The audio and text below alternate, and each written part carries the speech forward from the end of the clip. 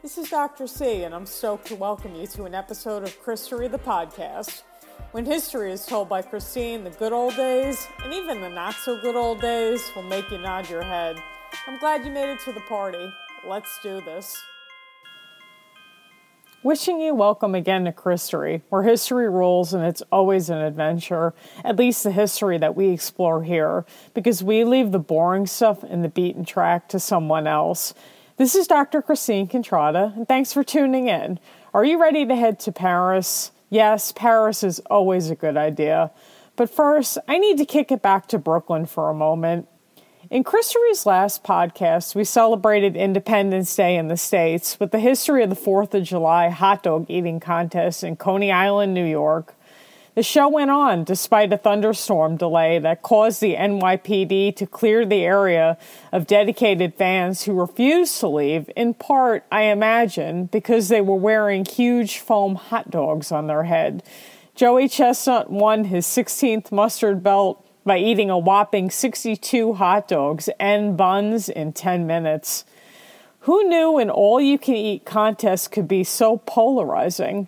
But we do live in an age where personal opinion is king. So comments on social media ran a full spectrum from Joey Chestnut is a true American hero, a great American athlete decorated with more titles than some of the most celebrated athletes of all time, to this is the most repulsive display of American gluttony imaginable, and I think I'm going to puke.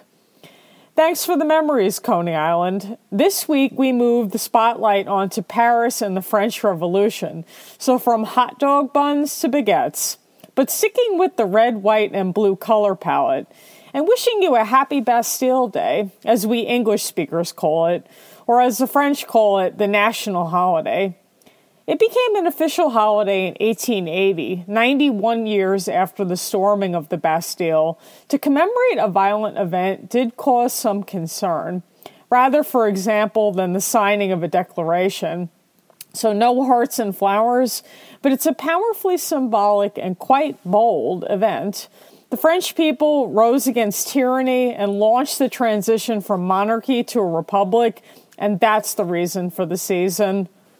Often we grow interested in historical topics for personal reasons, and your historian host over here is still remiss that I didn't take some French in high school, in large part because of our French teacher and her amazing accent.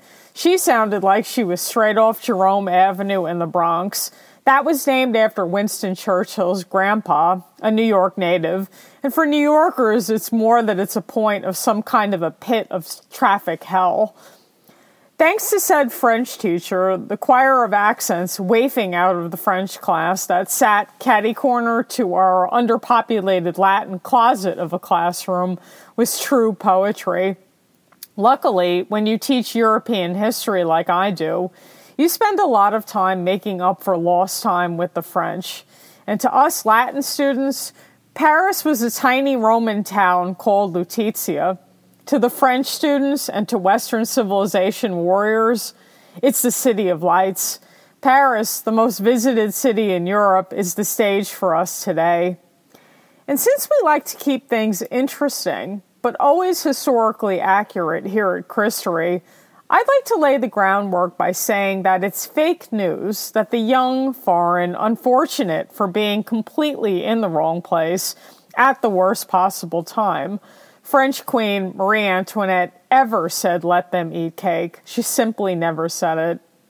Enlightenment heavyweight Voltaire used the phrase in one of his treatises, and it seems to have fallen on Marie. The cause for the mix-up would be anti-monarchist propaganda, hard at work, trying to make her look like a Kardashian living it up in Versailles, while Parisians went hungry, and then throwing her under the bus long after the French Revolution was over. Marie Antoinette was a scapegoat and the subject of some pretty unfair ridicule that was often dripping in misogyny, based on things that really had nothing to do with her. Too much of popular opinion about Marie seems to have been spread by a crowd gulping haterade. So in keeping with the situation, I can't give you cake, but I can promise you bread.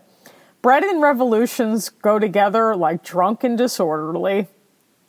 History shows us time and time again that a hungry population is more often than not on the edge of being a disorderly population. Bread in circuses was a means of pacifying discontent and diverting attention away from social or economic grievances, kind of like a dog getting distracted by a frisbee. Not everyone falls for it, but many do. As with many things, ancient Romans had this down to a science. Bread in circuses, as a phrase, comes from a description written by the Latin poet Juvenal, not the 90s rapper from New Orleans. This Roman poet of the late 1st century CE was around as the Roman Empire was falling into serious economic problems, and the unemployment and landlessness had caused desperate people to flood into the capital city. And one way to pacify the mob and to keep it from being an organized revolt was to stage games and to give people food. By throwing two things at the problem, it worked to a point. And as Juvenal noted wisely, these were people who had once upon a time bestowed military commands. They had held high civil offices. They ran legions.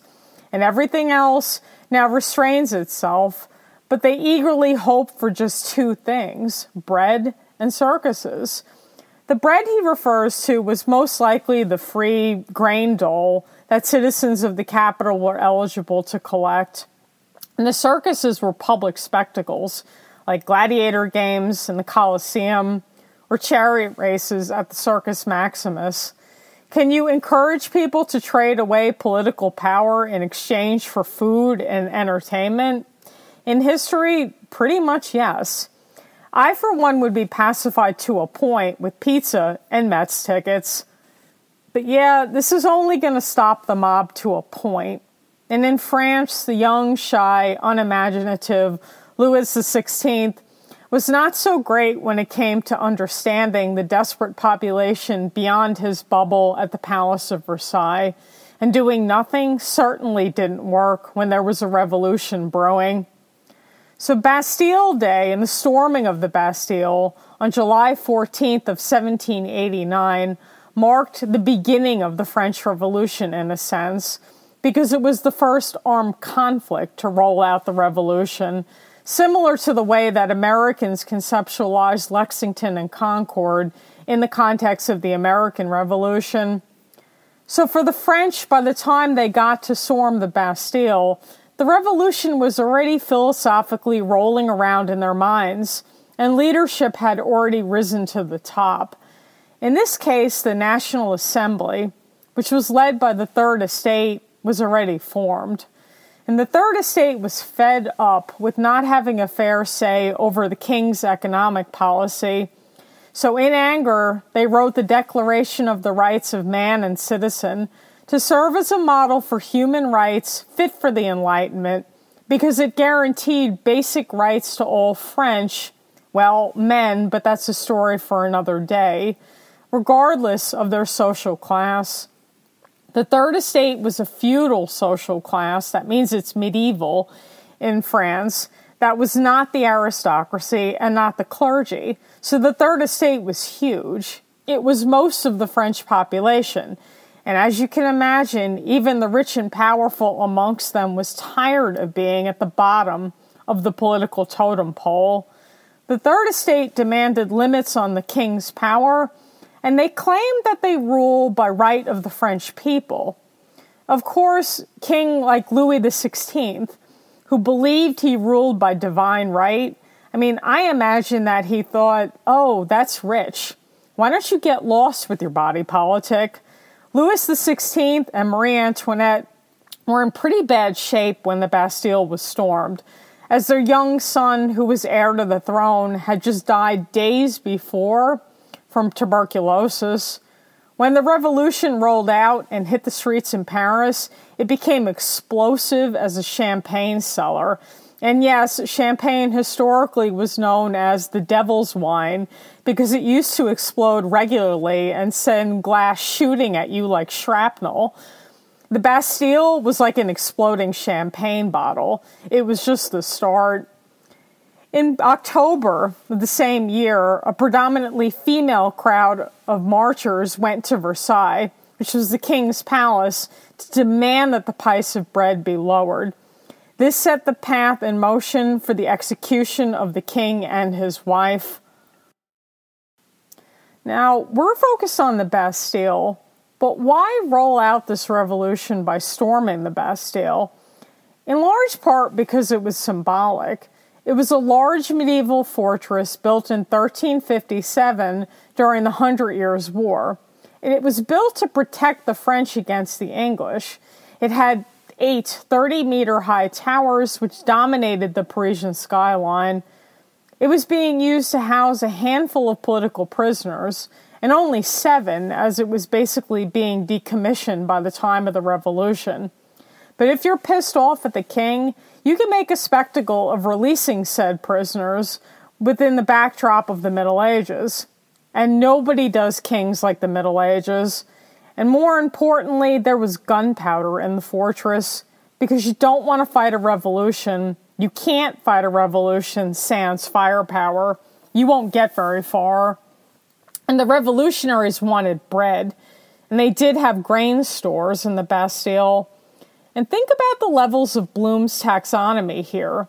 You need food, your basic survival, before you can think critically and clearly about the end game of a political revolution.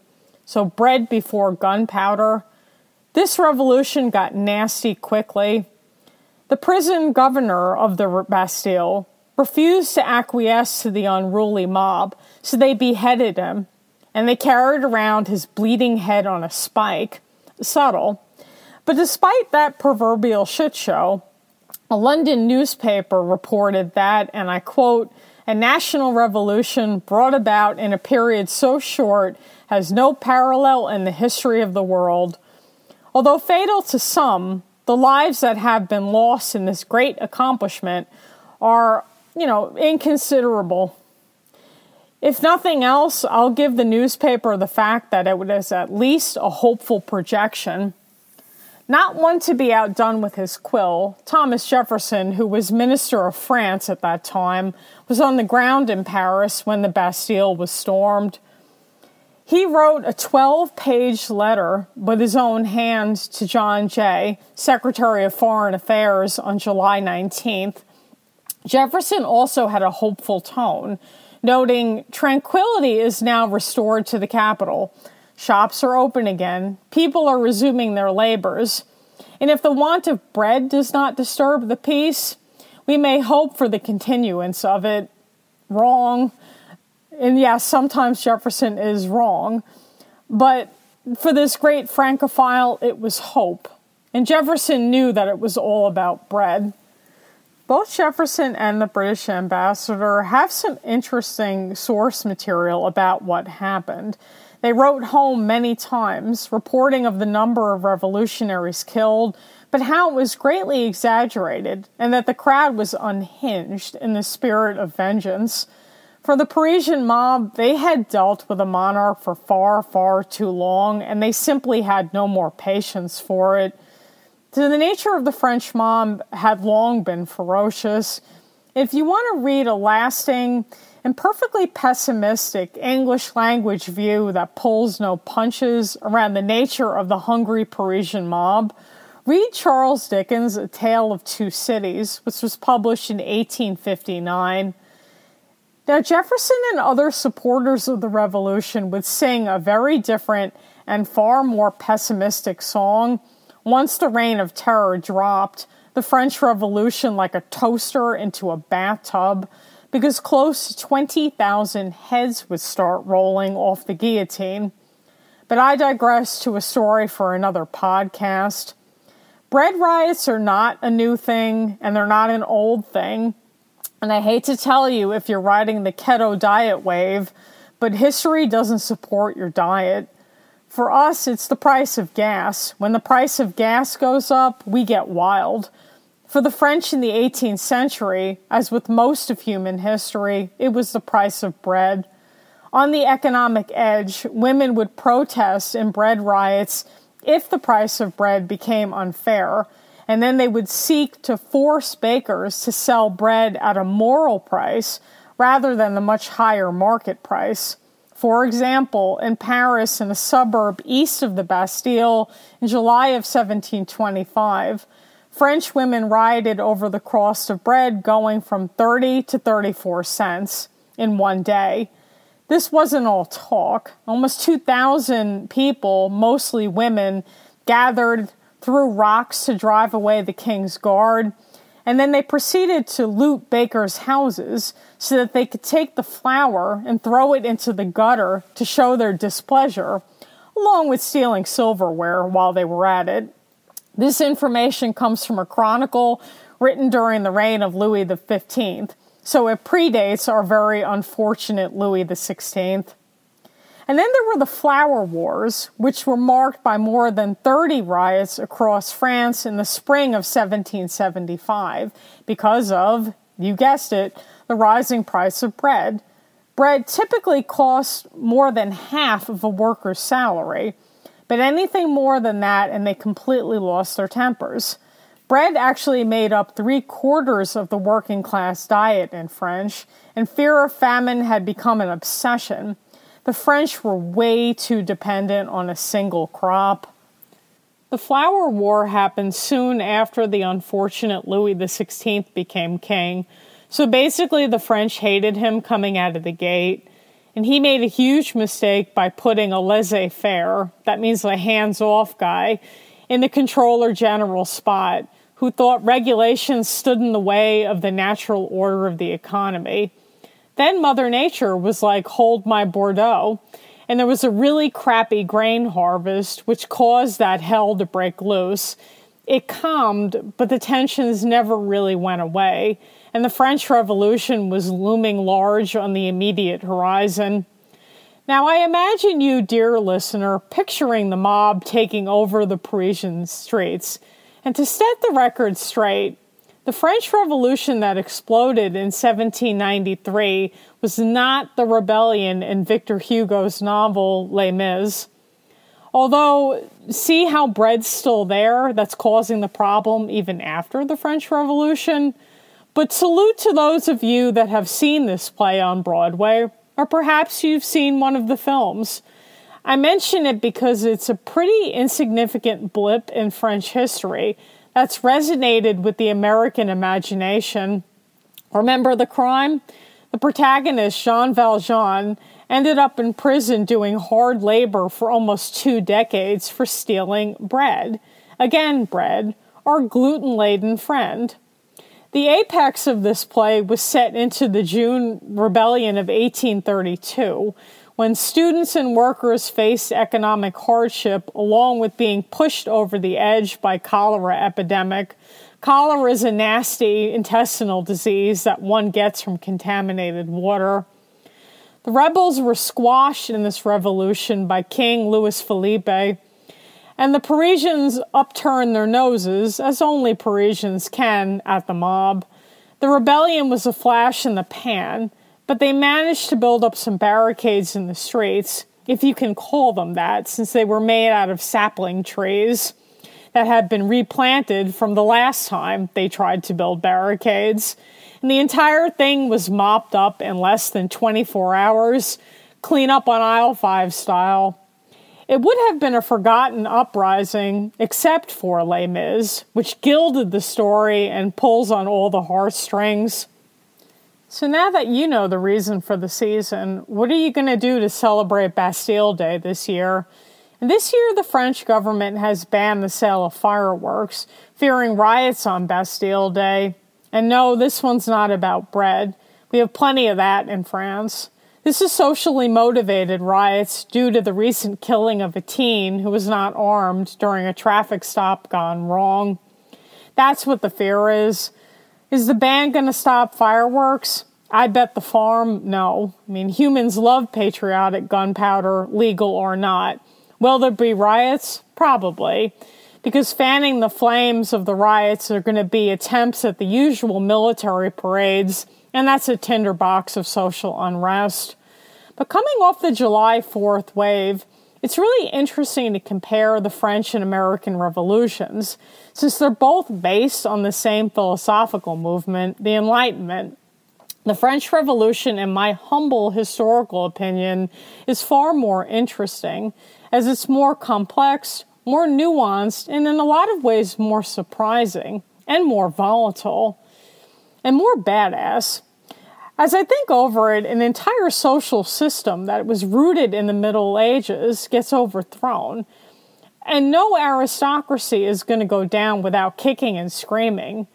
If you're an aristocrat with feudal privilege, I can promise you that you didn't seek to settle in colonial America. What would you have to gain from that if your bread was buttered? You like what I just did right there? Back in Europe, there was no social system to overthrow in conjunction with the American Revolution. This explains why the French and American revolutions have very different trajectories. And boy, oh boy, do they have different endings. Think about it. The end product for the movements couldn't be more different. Washington versus Napoleon. And let me just add here that I, for one, are really curious to see what Joaquin Phoenix does with his new role as Napoleon. This is one of the first revolutions that we really met head on here at Christory, even if it's just a snapshot.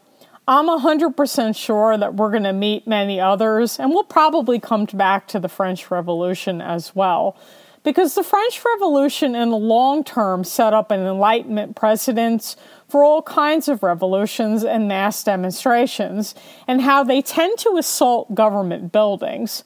Now, the mob is radicalized from below to push against the establishment, and that's an establishment that it no longer believes is legitimate, to the point of frenzy, and passion bubbles over easily into violence in these crowd scenarios. And yes, many Americans were really surprised that the American Capitol was stormed on January 6th of 2021. I doubt that the French were surprised, and I know that many historians weren't either. It's important to remember here that the proverbial mob sees itself as legitimate, and depending on the outcome, if it's favorable to the mob, sometimes the historians see them as legitimate as well. Now, the storming of the Bastille is a good example of that, because it has been judged legitimate. What happened at the U.S. Capitol was not a revolution, because the before and the after are effectively the same. The election in this case was not effectively challenged to the point of actually overthrowing the establishment. So it's a failed revolt. At least at this point, it's still a failed revolt. I don't know about you, but all this talk of politics, and I'm ready to go back to Paris. On July 14th, let liberty, equality, and brotherhood ring around France. No heads on pikes in the 21st century. Rather, the day is marked by a sober and patriotic military parade that will move down the Champs-Élysées from the Arc de Triomphe, which was built in 1806, to honor France's triumphs under the empire builder Napoleon. And it's going to end in Paris's largest square at the foot of a 3,000-year-old obelisk, which was a gift from Egypt. The obelisk perfectly marks the spot where the guillotine had knocked so many heads off during the Reign of Terror, including the king, the queen, Danton, Robespierre, many of the ones that you might know. If you find yourself in Coney Island rather than in Paris on this Bastille Day, the best you're going to be able to do is storm White Castle. French fries, even if they're Belgian, sound pretty on point. The French, at least 500,000 of them in recent years, will opt for a picnic at the massive park on the base of the Eiffel Tower, where the baguette bread is still king. And one more point here. If you're trying to work off those carbs that you consume during a trip to Paris with some power walking, there is no more Bastille to visit on Bastille Day or any other day for that matter. It was torn down during the Revolution. Where it once stood is a column called the Spirit of Freedom, but this actually commemorates the 1830 Revolution, I know, another one. And as my students tell me, we are revolutioned out. But that revolution basically marks a lame duck king being replaced by one that was all fancy and related to Napoleon. But there are bits of the Bastille around Paris, from paving stones to foundations along the metro station, but you have to know where to look, and you have to look really carefully. But that's what we do around here at Christory. We look carefully to see what other people don't see.